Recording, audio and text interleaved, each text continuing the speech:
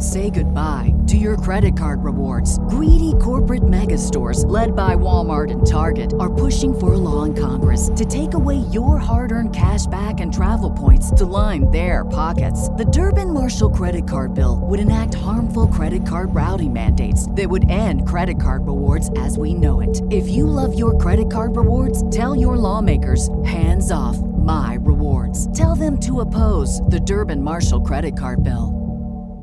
What's the easiest choice you can make? Window instead of middle seat? Picking a vendor who sends a great gift basket? Outsourcing business tasks you hate? What about selling with Shopify?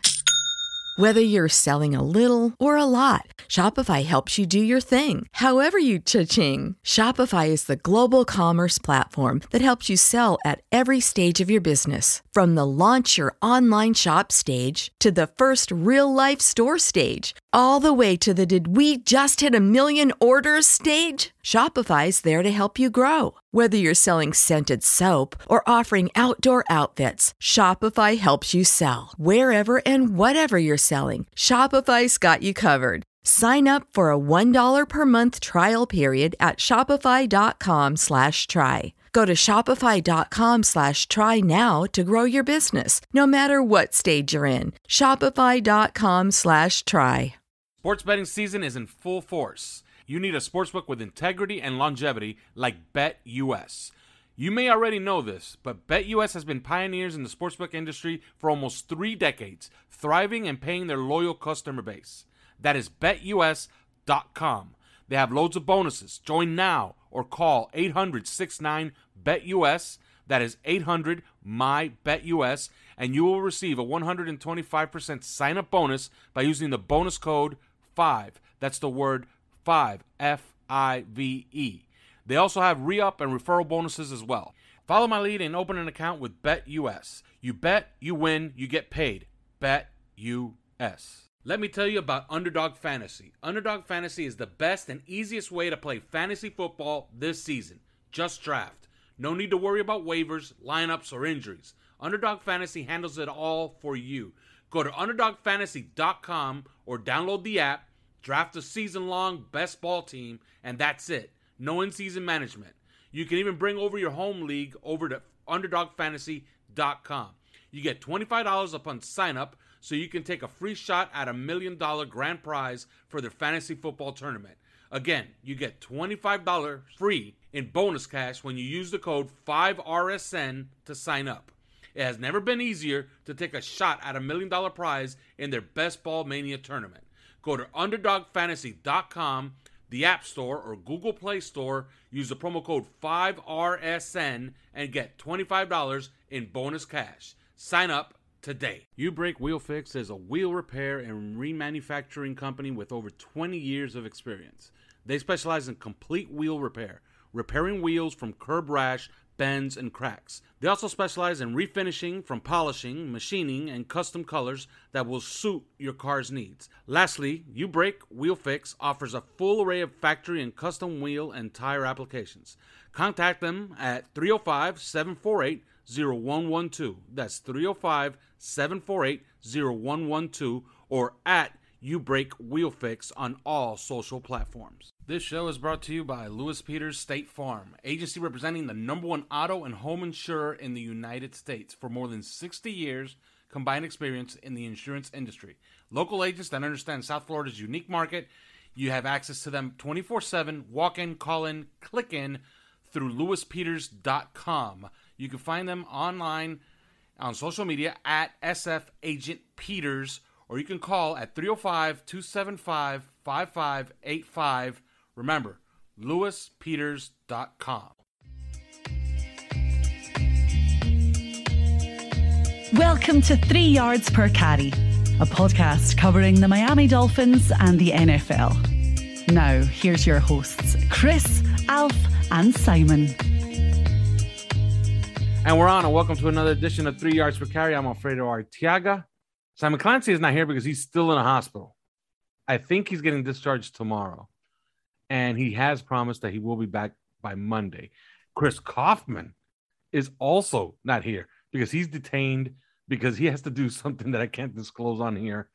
It's interesting. Maybe he'll talk about it on the next show, but it is rather interesting. So in their stead, we have Michael Christian. Now you're asking, who the fuck is Michael Christian? Well, Michael Christian is the host of The Extra Yard. Okay, it's a show on the 5 Reasons Sports Network. They go every Tuesday and every Thursday. I think you'll enjoy what he has to say about the team. Maybe not, but I'll have him introduce himself to you in a second. But first, as always, we are brought to you by Manscaped. Use the promo code 5RSN, get 20% off your entire order.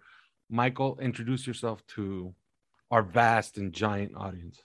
Yeah, first of all, thanks for having me, Alfredo. I've been listening to this podcast for literally the entire time I've known that Dolphins podcasts were a thing. This was the first one I listened to. I was lucky enough to join the network, and in doing Dolphin shows with you and everything, we have The Extra Yard. We are an extension of 3 Yards per Carry.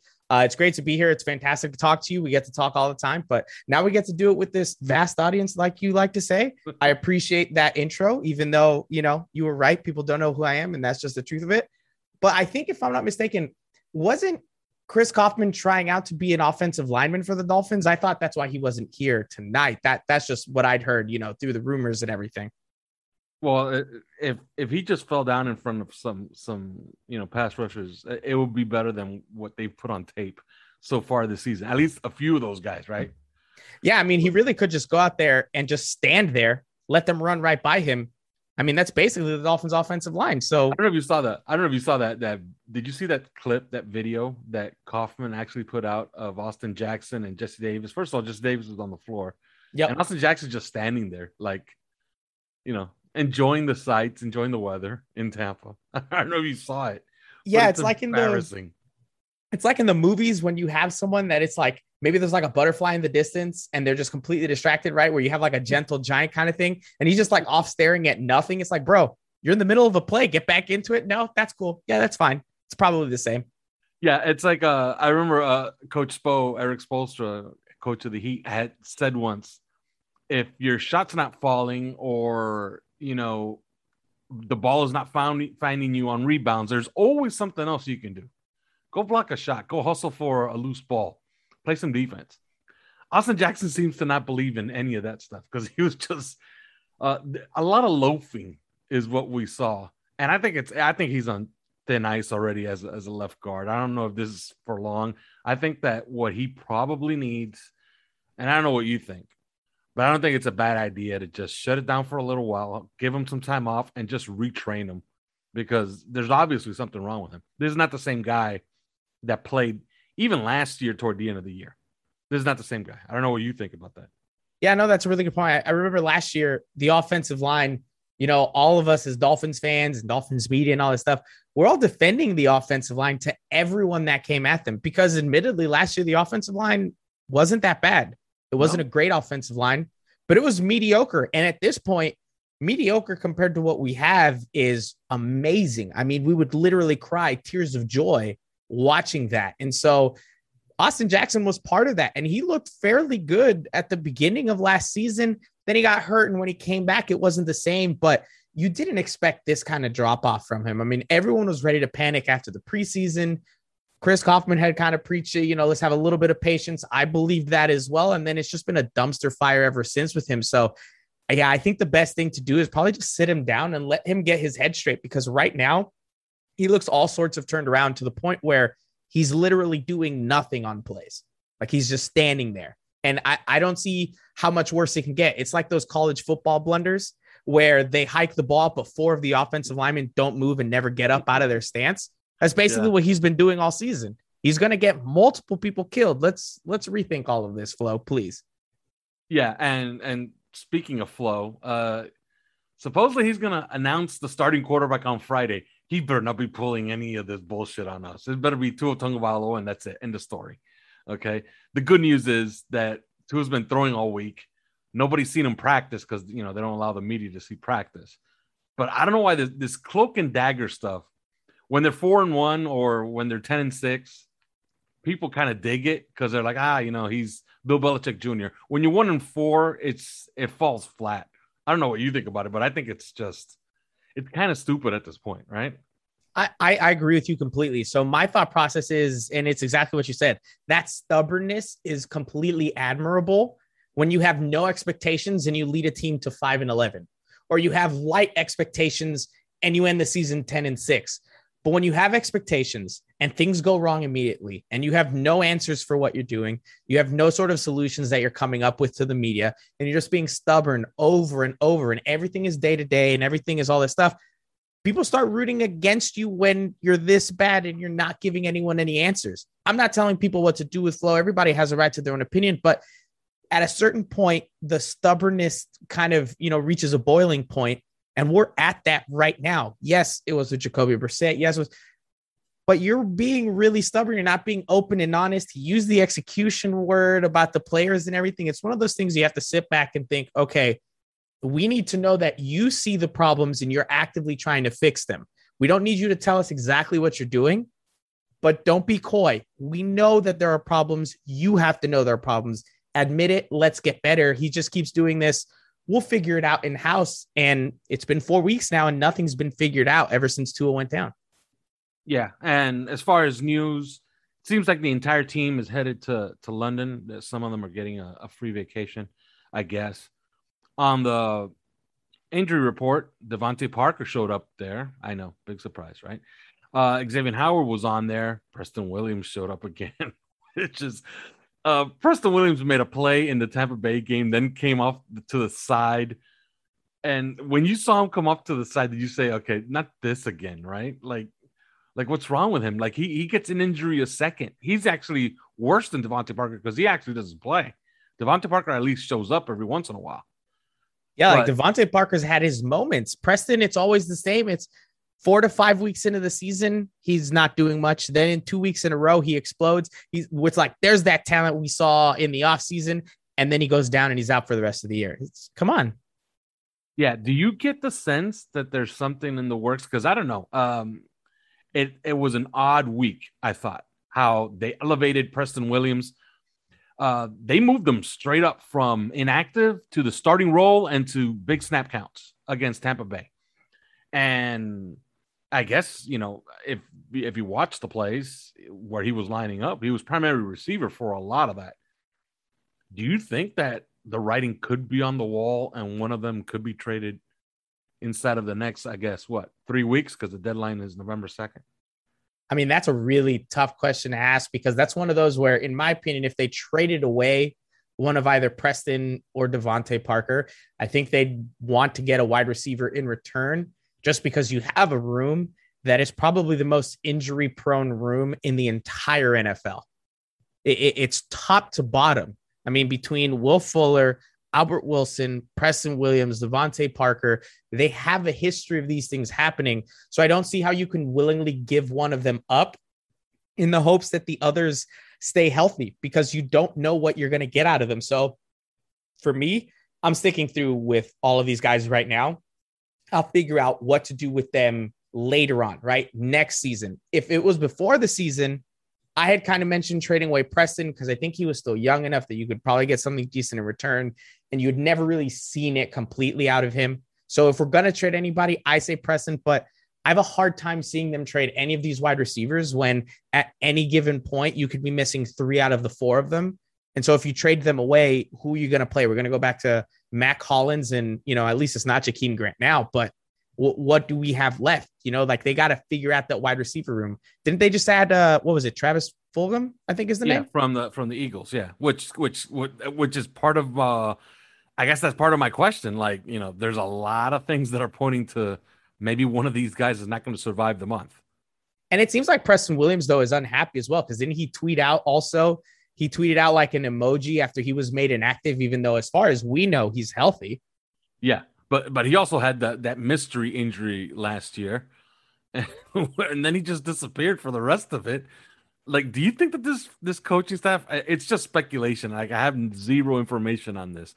But do you think that this coaching staff gets a little bit too cute by making guys inactive and putting guys on IR? It seems like, now out of all these guys, it seems like, and we talked about this on the last podcast, it seems like Tua could have played earlier. He probably didn't need to go on IR. Michael Dieter, it seems like, yeah, like that was absolutely necessary. But sometimes some of these guys just completely disappear, or they just don't play them, or they say, oh, he's injured, but he's kind of not injured. And like, look what happened with Lynn Bowden Jr. Now they probably need Lynn Bowden Jr., but he's on the IR that you can't bring him back from. So he's out for the season. Do you think they play a little bit too fast and loose with the IR designation and the inactives? This coaching staff, do you think so? Yeah, they definitely do. And they play the whole injury game much weirder than you'd expect for a team that seems as willing to welcome injury prone, potentially injury prone players. I mean, you can take this back a really long ways. I mean, let's all be honest. Tua is who he is. Tua is he had all that promise coming out of college. I'm not combating the pick here. I am a Tua fan, but Tua had an injury history that all of us were aware of. This past offseason, when they bring in somebody like Will Fuller, who has an injury history as well, they make sure to extend guys like Xavier Howard, who also have injury histories. They seem very open to, okay, I don't care about your past. We can keep you healthy here and make it work. And then when it doesn't, they get very coy and weird. And they're like, yeah, we'll just throw you on IR. Yeah, you look healthy enough to play. We'll just throw you out there, even though the cornerbacks may or may not have been dealing with certain groin issues or anything else like that this past week. Like, there's a lot of weird ways that they handle this. And like I said, for a team as open to taking players with these kind of medical histories, it's super strange. And I'm not really sure what the thought process is there. Yeah. Now let's talk about the season, because really the season has been, I don't know, it's been the worst case scenario, really, all the way around. Like, I don't know, how other way to put it, right? I mean, barring the one fumble by Damian Harris in week 1, right? Like, if he doesn't fumble that ball, most likely they keep it in the red zone, they kick the field goal, the game goes how it goes, then you're absolutely worst case scenario. So that one fumble is saving us from complete anarchy, even though we're basically there. Yeah. Although I would argue that, and if you saw and we talked about this on the earlier podcast this week, did you see the Browns Chargers game this past weekend? I did. What a heckin' shootout, man. Yeah, but you saw how the Browns got the ball back with 3 minutes and 58 seconds left, up one. Kind of familiar, right? Does it sound familiar to you? They pushed Austin Eckler into the end zone, right? They literally picked him up. Well, that was at the end of the game. At the end of the game, but Cleveland could have iced it by just getting one first down, but they went run pass, and then they ran it on 3rd and 10 and essentially gave up. Dolphins didn't do that in week 1. Dolphins actually went for it to try to get first downs, because face it, at 3:43 or whatever it was for the Dolphins, it was still a losing situation, because you punt right there, they're going to drive it right down and kick the field goal and beat you. And let's give credit where it's due, right? Like, well, from what I've heard, and I'm sure you guys know this better than I do, but wasn't it Tua that decided to go with that pass to Parker? Yes, right, on the read, yeah. Right? Yeah, I mean, so he called an audible and threw the backside slant, which took balls, but that play actually won them the game. So, but if you look at the rest of what's happened, first of all, they've had relative health, right? Right. Especially on the defense. But everything because we expected, Tua might miss a game, but you didn't expect him to miss, most of one and then 3 straight games. Yeah, you didn't expect IR from him, not this season, and not with that injury, especially with what we'd heard that he wanted to go. Yeah, so you didn't expect that, right? And then you didn't expect, all these wide receivers, they're injury prone, okay? But you didn't expect all of them to be injured at the same time, and then miss time, and then Will Fuller can't get on the field, and then he's gone for 1 week for no reason, and nobody knows why he was gone. Like, everything that could have gone wrong so far in the first 5 games has gone wrong, which kind of makes me think, you know what? It can't keep going wrong, and maybe it's about to turn for them. Maybe. And let's not sugarcoat it. The backup quarterback that probably instilled at least a certain level of confidence coming into the season was much worse than anyone would have anticipated. I'm not saying he was great anywhere else, but I hadn't watched enough Jacoby Brissett to really think he was as bad as he was these past 4 weeks. Well, that's like it's twofold, right? It's a double-edged sword, really. You have a mistake in that you identified Jacoby Brissett as the guy that would step in for Tua in case he got injured. That was obviously a mistake because what you want from your backup quarterback is for him to be able to sneak out a win somewhere. He went 0-4. Like, Yeah. there's no sugarcoating that. And then the other strike is that your starting quarterback wasn't available for 3 3/4 games. So Right. that goes against him as well. But I think that the biggest surprise, I don't know if you have another one, let me know. The biggest surprise is that this defense, it's just been bad. Aside Man. from a few plays against New England, which yeah, they were pretty good there. I thought they played okay against the Raiders. Against the Bills, they had good statistics, but they couldn't keep the Bills out of the end zone. And let's face it, that offense was an unmitigated disaster. I mean, that's the number one team in the AFC right now, according to basically everybody. Yeah. But the last 2 weeks, I think it's fair to say these last 2 weeks, the Dolphins defense has been a disaster against the Colts and especially against the Bucks. It's very strange because, I mean, and I'll even take it all the way back to week one. You got to give credit to Mac Jones in that game because Mac Jones played a very good game for what he needed to do in his first game ever in the NFL. But even then, at least I felt like, man, that defense didn't look as strong as I expected for a defense that I was thinking would end up being top 5 going up against a rookie in his first ever performance with very few weapons. And then you have the Bills game where, like you said, statistically it looked fine, but it's the Bills and Tua went down and everybody seemed deflated. The Raiders game, I thought they played well, but then the Bucks and the Colts, it was like, why aren't you doing anything that we expected? Like at some point, you wanted to see the defense step up and kind of keep up the job for the offense, which wasn't going to be good enough. And the defense just never got it together. I mean, you made Carson Wentz look unbeatable. Mo Alley Cox, who, I mean, aside from having a fun name that people like to bring up in terms of fantasy, isn't the most relevant tight end, absolutely sunned Eric Rowe, which was horrible to see. And then you play the Buccaneers, which was already a pretty scheduled loss before the season. I think all of us would have penciled that one as a loss for the Dolphins. But that defense looked like they couldn't do a single thing. Leonard Fournette was eating. Antonio Brown was eating. Mike Evans was eating. Chris Godwin was eating. And thank God I played Tom Brady in fantasy because he absolutely torched us. There's no point where I've felt confidence in this defense aside from maybe a few drives against the Raiders. And now moving forward, it's like, what is Tua even coming back to? Because the one strength we did have seems to be gone. Yeah, and it could have been schematic or it could have been, who knows? Maybe those two guys really were injured. Maybe Byron Jones and Xavier Howard really weren't up to the task to guard Antonio Brown and Mike Evans. But yeah, Tom Brady had the greatest game of his career. And it was a whitewash. Like the defense at no point competed in that game. And I think it carried over from the Colts game. And now the season is essentially on the line against the Jaguars. So Yep. I don't know what defense is going to show up. But here's what I find really, really interesting. Their top 4 draft picks this year: Jalen Waddle, Jalen Phillips, Javon Holland, Liam Eichenberg. So far, that is a home run of a draft so far. Yes. Wouldn't you agree?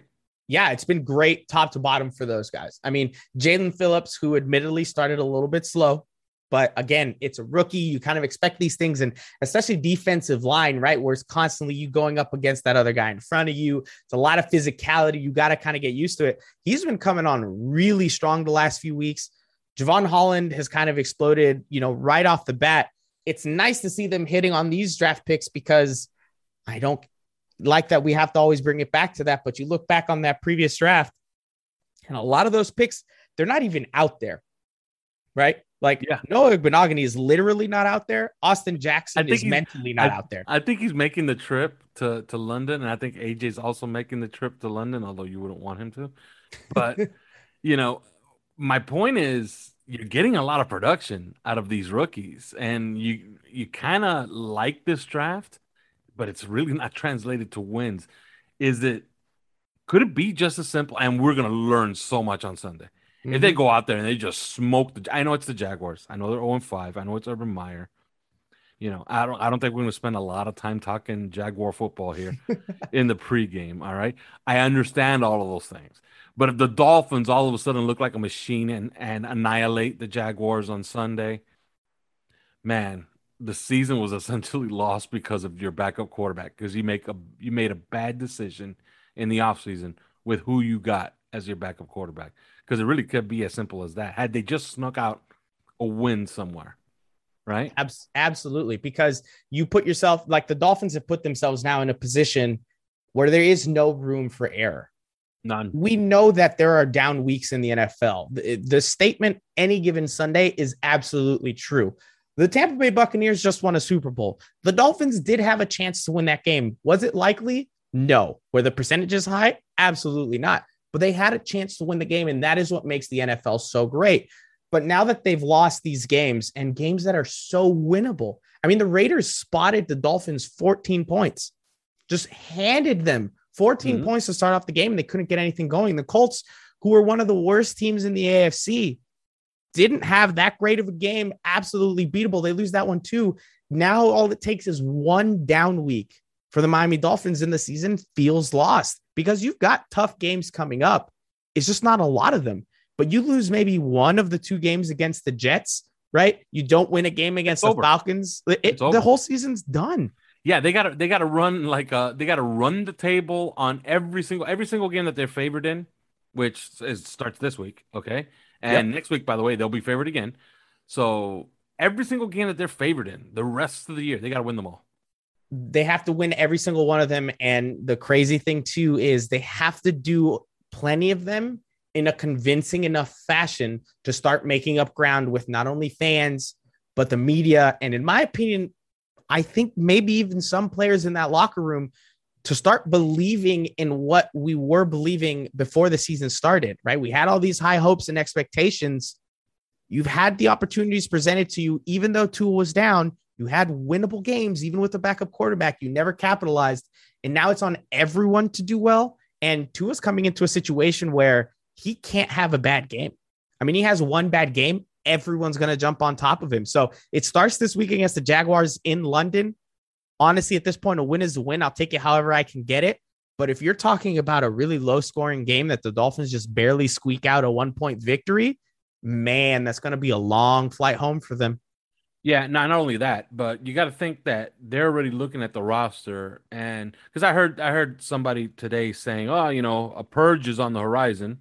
Well, just look at the Dolphins roster. There's nothing to purge there. Who are you going to purge?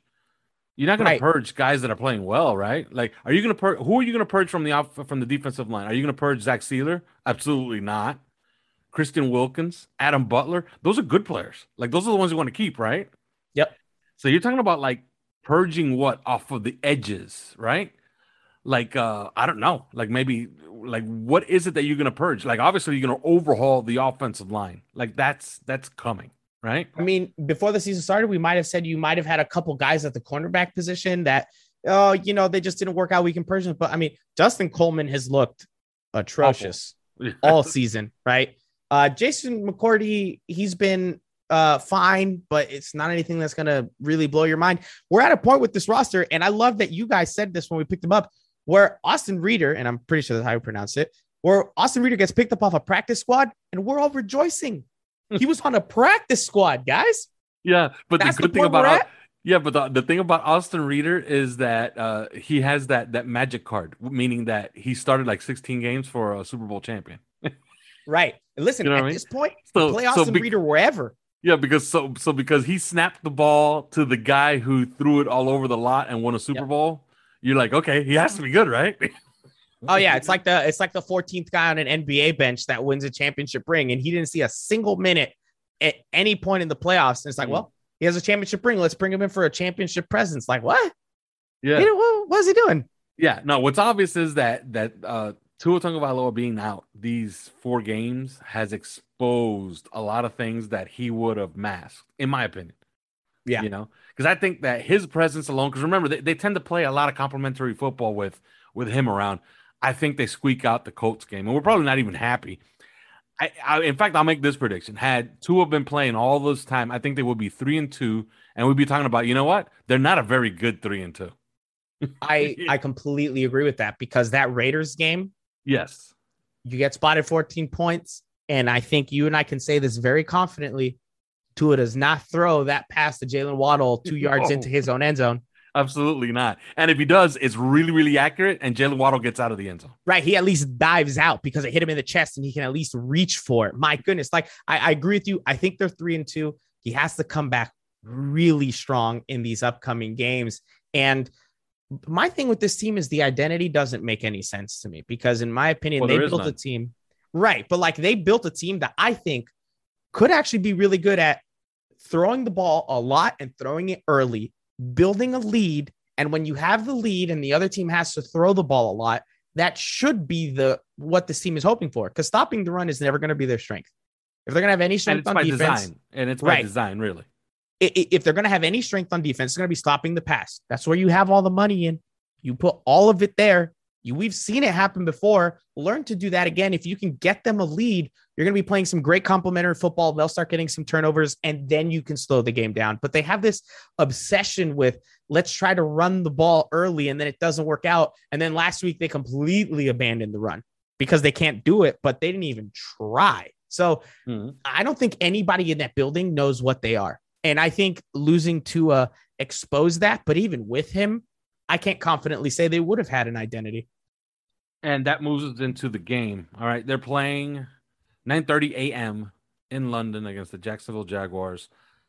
They're getting some good news on the injury front. It looks like the entire team is healthy. Okay.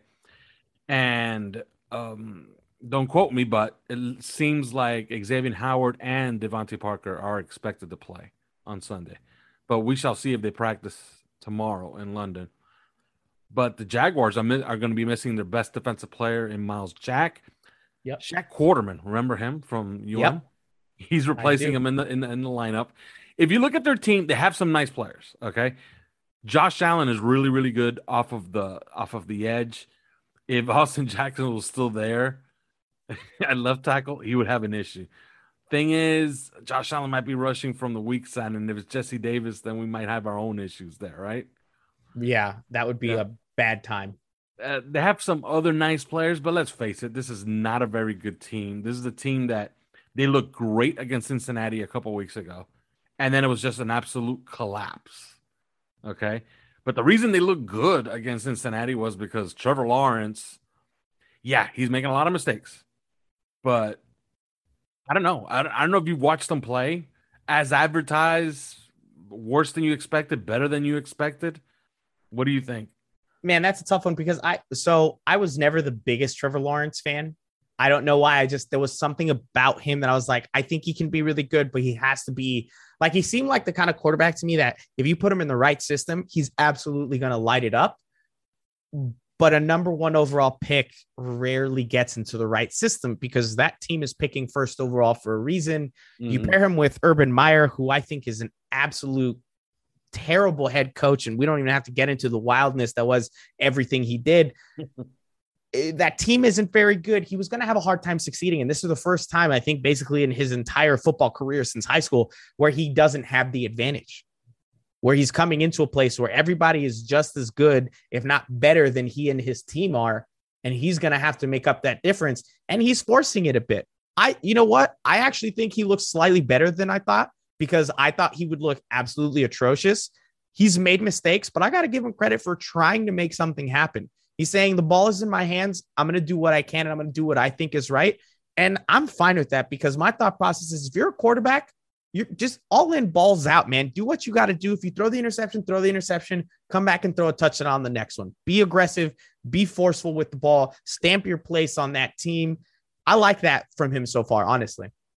Yeah, and I guess we could talk about a little bit about this. Dolphin offense. Look, we're not even going to entertain Brian Flores' nonsense from today, which is Thursday when we're recording this. He says he's going to announce the starting quarterback on Friday. We expect it to be Tua Tagovailoa, and if it's not Tua Tagovailoa, I'm not even watching the game. Okay. All right. It's way too early to watch a game quarterback by Jacoby Brissett. 1 p.m., 4:30, that's fine, right? 9:30 in the morning, Jacoby, nah, I'm good. I'll sleep in. Yeah, so let's not even entertain that stuff, okay? What do you expect from the Dolphin offense? I guess I'll start it off here. Man, at some point, you got to get your identity, right? You got to put a stamp on what you are and what you will be going forward. I think it's time that they get back to what they worked on in the preseason and what they worked on in training camp and actually implement it in games. They tried to implement it at times against the Patriots in week 1 because, to be honest with you, I tend to toss the rest of it because the rest of it was Jacoby Brissett. You know what I mean? Right. Although, I guess you could look at the Tampa Bay game and say, you know what, that's kind of like what they were doing. So, yeah. Well, and there was a couple drives against the Colts, too, that Jacoby looked pretty good where he was just lobbing it up to the guys out there because that is what they do. Yeah, and I'm sorry, Mike Gesicki has to play more snaps than he's playing.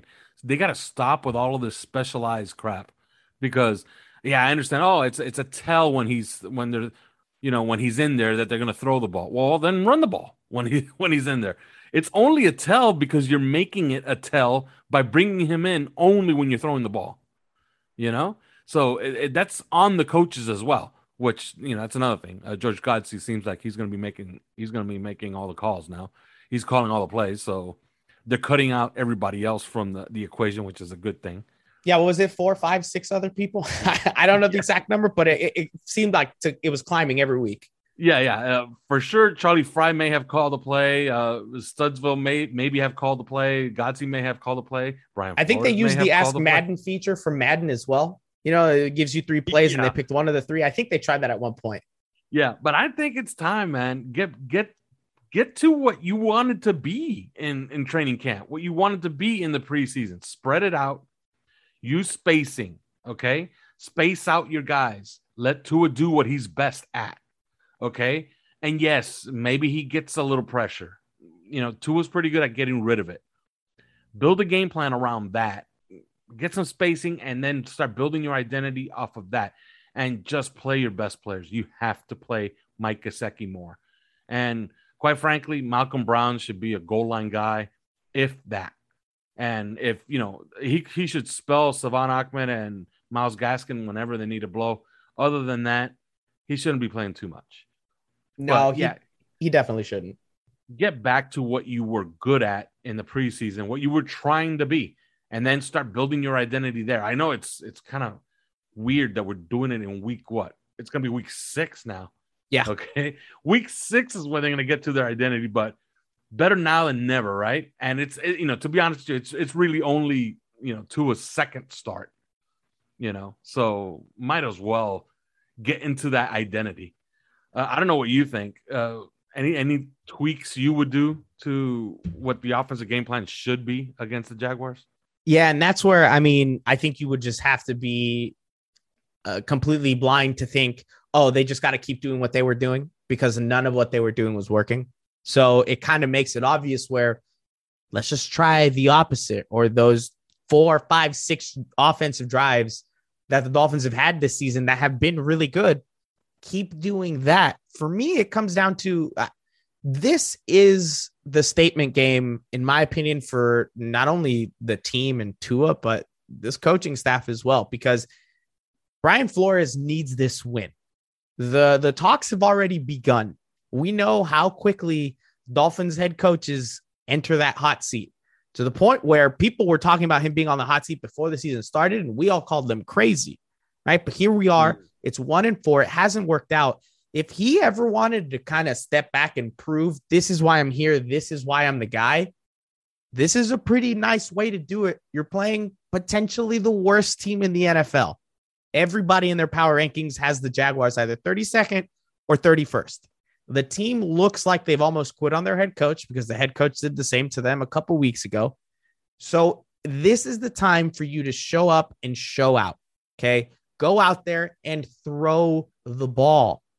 Show us why you believe in Tua. Show us why you went and got all those offensive weapons. I'm not telling them to go out there and score 60 points because that's an outrageous amount, but they need to score upwards of, I'd say 20, 24 points for me. right? You need to be higher than that because this Jaguars defense is not good. You invested a lot into all of these pieces, and it's not like we've never seen it before. Everybody always talks about it. Tua's game against the Cardinals, that was crazy. What was amazing about that game was they let Tua free. They let him do what he thought was best. He looked comfortable. He was just slinging it around however he wanted. Then they play the Chargers. They get a really early lead, so they don't throw the ball as much. And then the Denver game comes, and it's just a really frustrating performance for the offense across the board.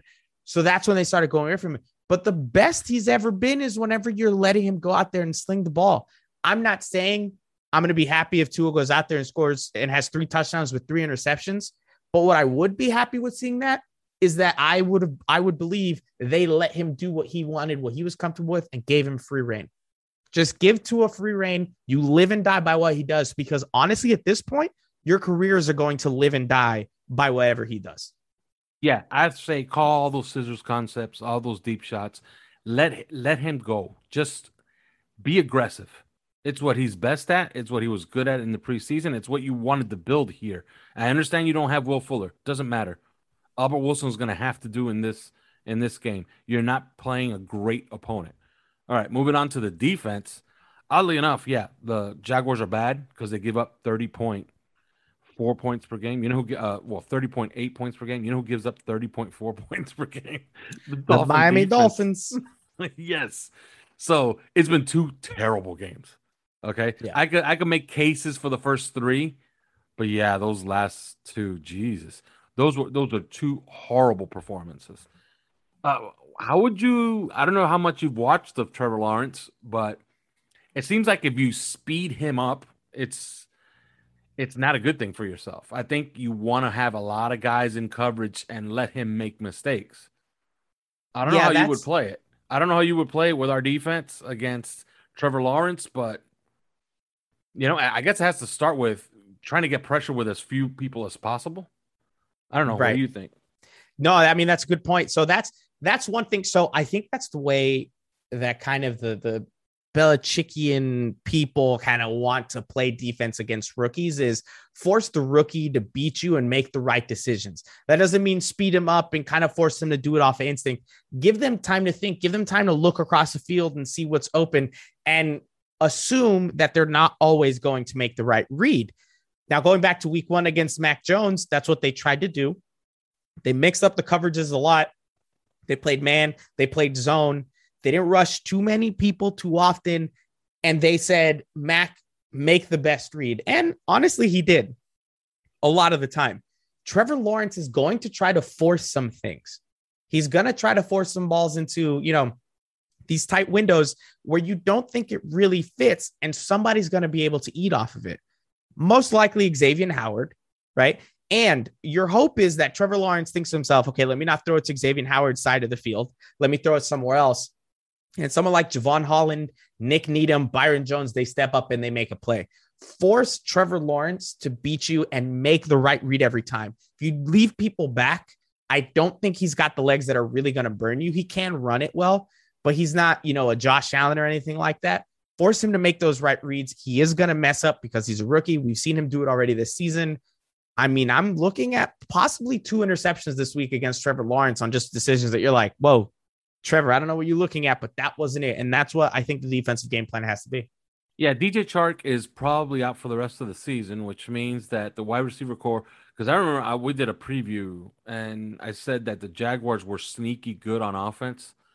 And I still think that. Like, if you have an offense that has skill players by the name of James Robinson, Marvin Jones Jr. discount James Robinson. He is a solid running back. I would welcome him into a Miami Dolphins jersey with open arms. Laviska Shenault, who's a really, really good player.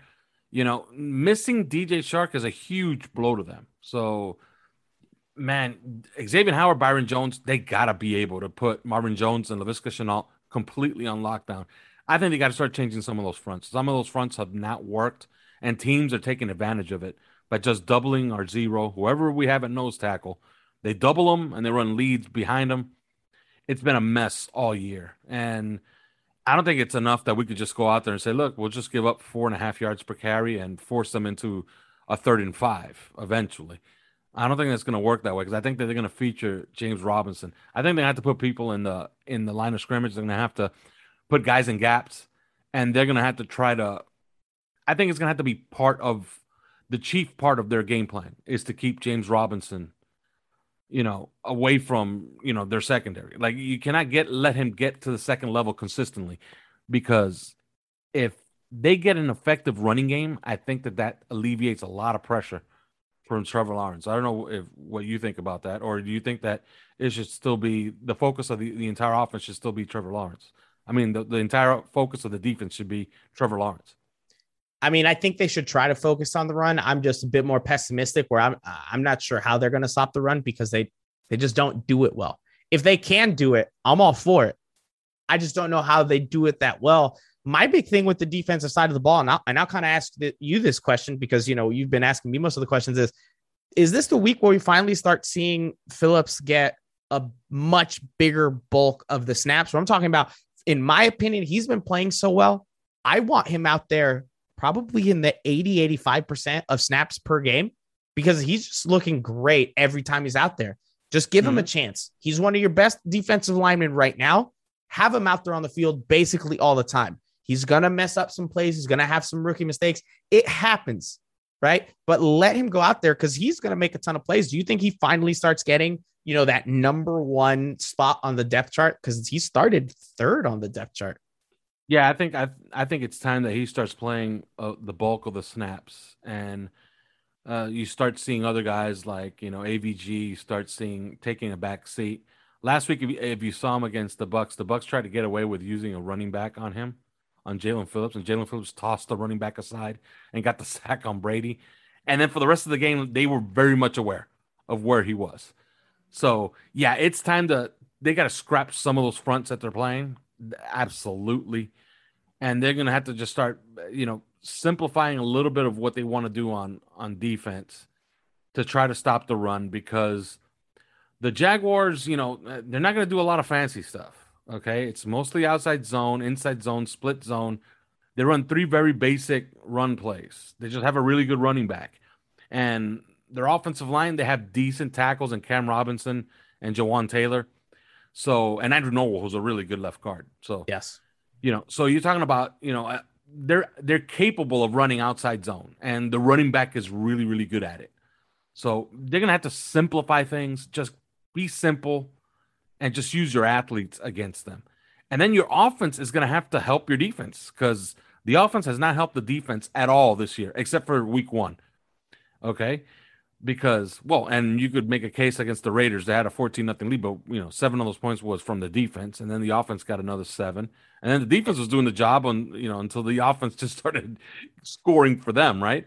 Right. But it's gonna have to be complementary football. The offense is gonna have to help the defense. You're gonna have to start off by having a very simple plan to eliminate James Robinson from their game plan, right? And then have your offense apply so much pressure on the Jacksonville offense that they're going to have to start throwing the ball. And you have to get back to that formula, the formula that helped you win 10 games last year. Okay? You have to get a lead. So your offense has to help your defense in that regard. Okay? You cannot be going tit for tat with the Jaguars the entire game, because that keeps James Robinson in the game. It makes him relevant. You got to take him out. You got to make sure they can't use him. And I swear, if I see a third down play by the Jaguars offense that is greater than 3rd and 3, and the ends are Jabal Sheard and Brennan Scarlett, I will lose my flipping mind, Flo. Put Phillips out there. You drafted him for a reason. Absolutely. All right. It's time to make the prediction. Simon from a hospital bed has a prediction. He has the Dolphins 27, Jaguars 26. Okay. Okay. So he's pretty down on this team still. So he has them winning, but not even covering. I'll go ahead and say it. I think the Dolphins finally have a good offensive game, and they put up 31 points, and they beat the Jaguars 31-20, beat them by 11 and cover. What say you, Michael? I'm going with an 11-point win as well, but I'm going to go ahead and say 28-17 for the Miami Dolphins. I'm really only 3 points difference, but those 3 points seem pretty insurmountable to me after the offense I've seen. Yeah, And, it can only get better because they've been absolutely horrendous. But they've dug a huge hole, and they start trying to dig out of that hole this Sunday. But that's it.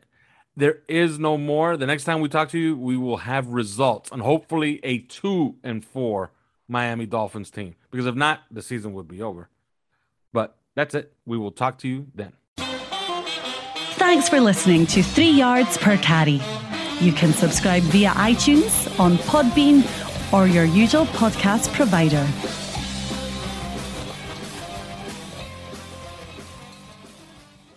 Say goodbye to your credit card rewards. Greedy corporate mega stores, led by Walmart and Target, are pushing for a law in Congress to take away your hard-earned cash back and travel points to line their pockets. The Durbin-Marshall credit card bill would enact harmful credit card routing mandates that would end credit card rewards as we know it. If you love your credit card rewards, tell your lawmakers, hands off my rewards. Tell them to oppose the Durbin-Marshall credit card bill.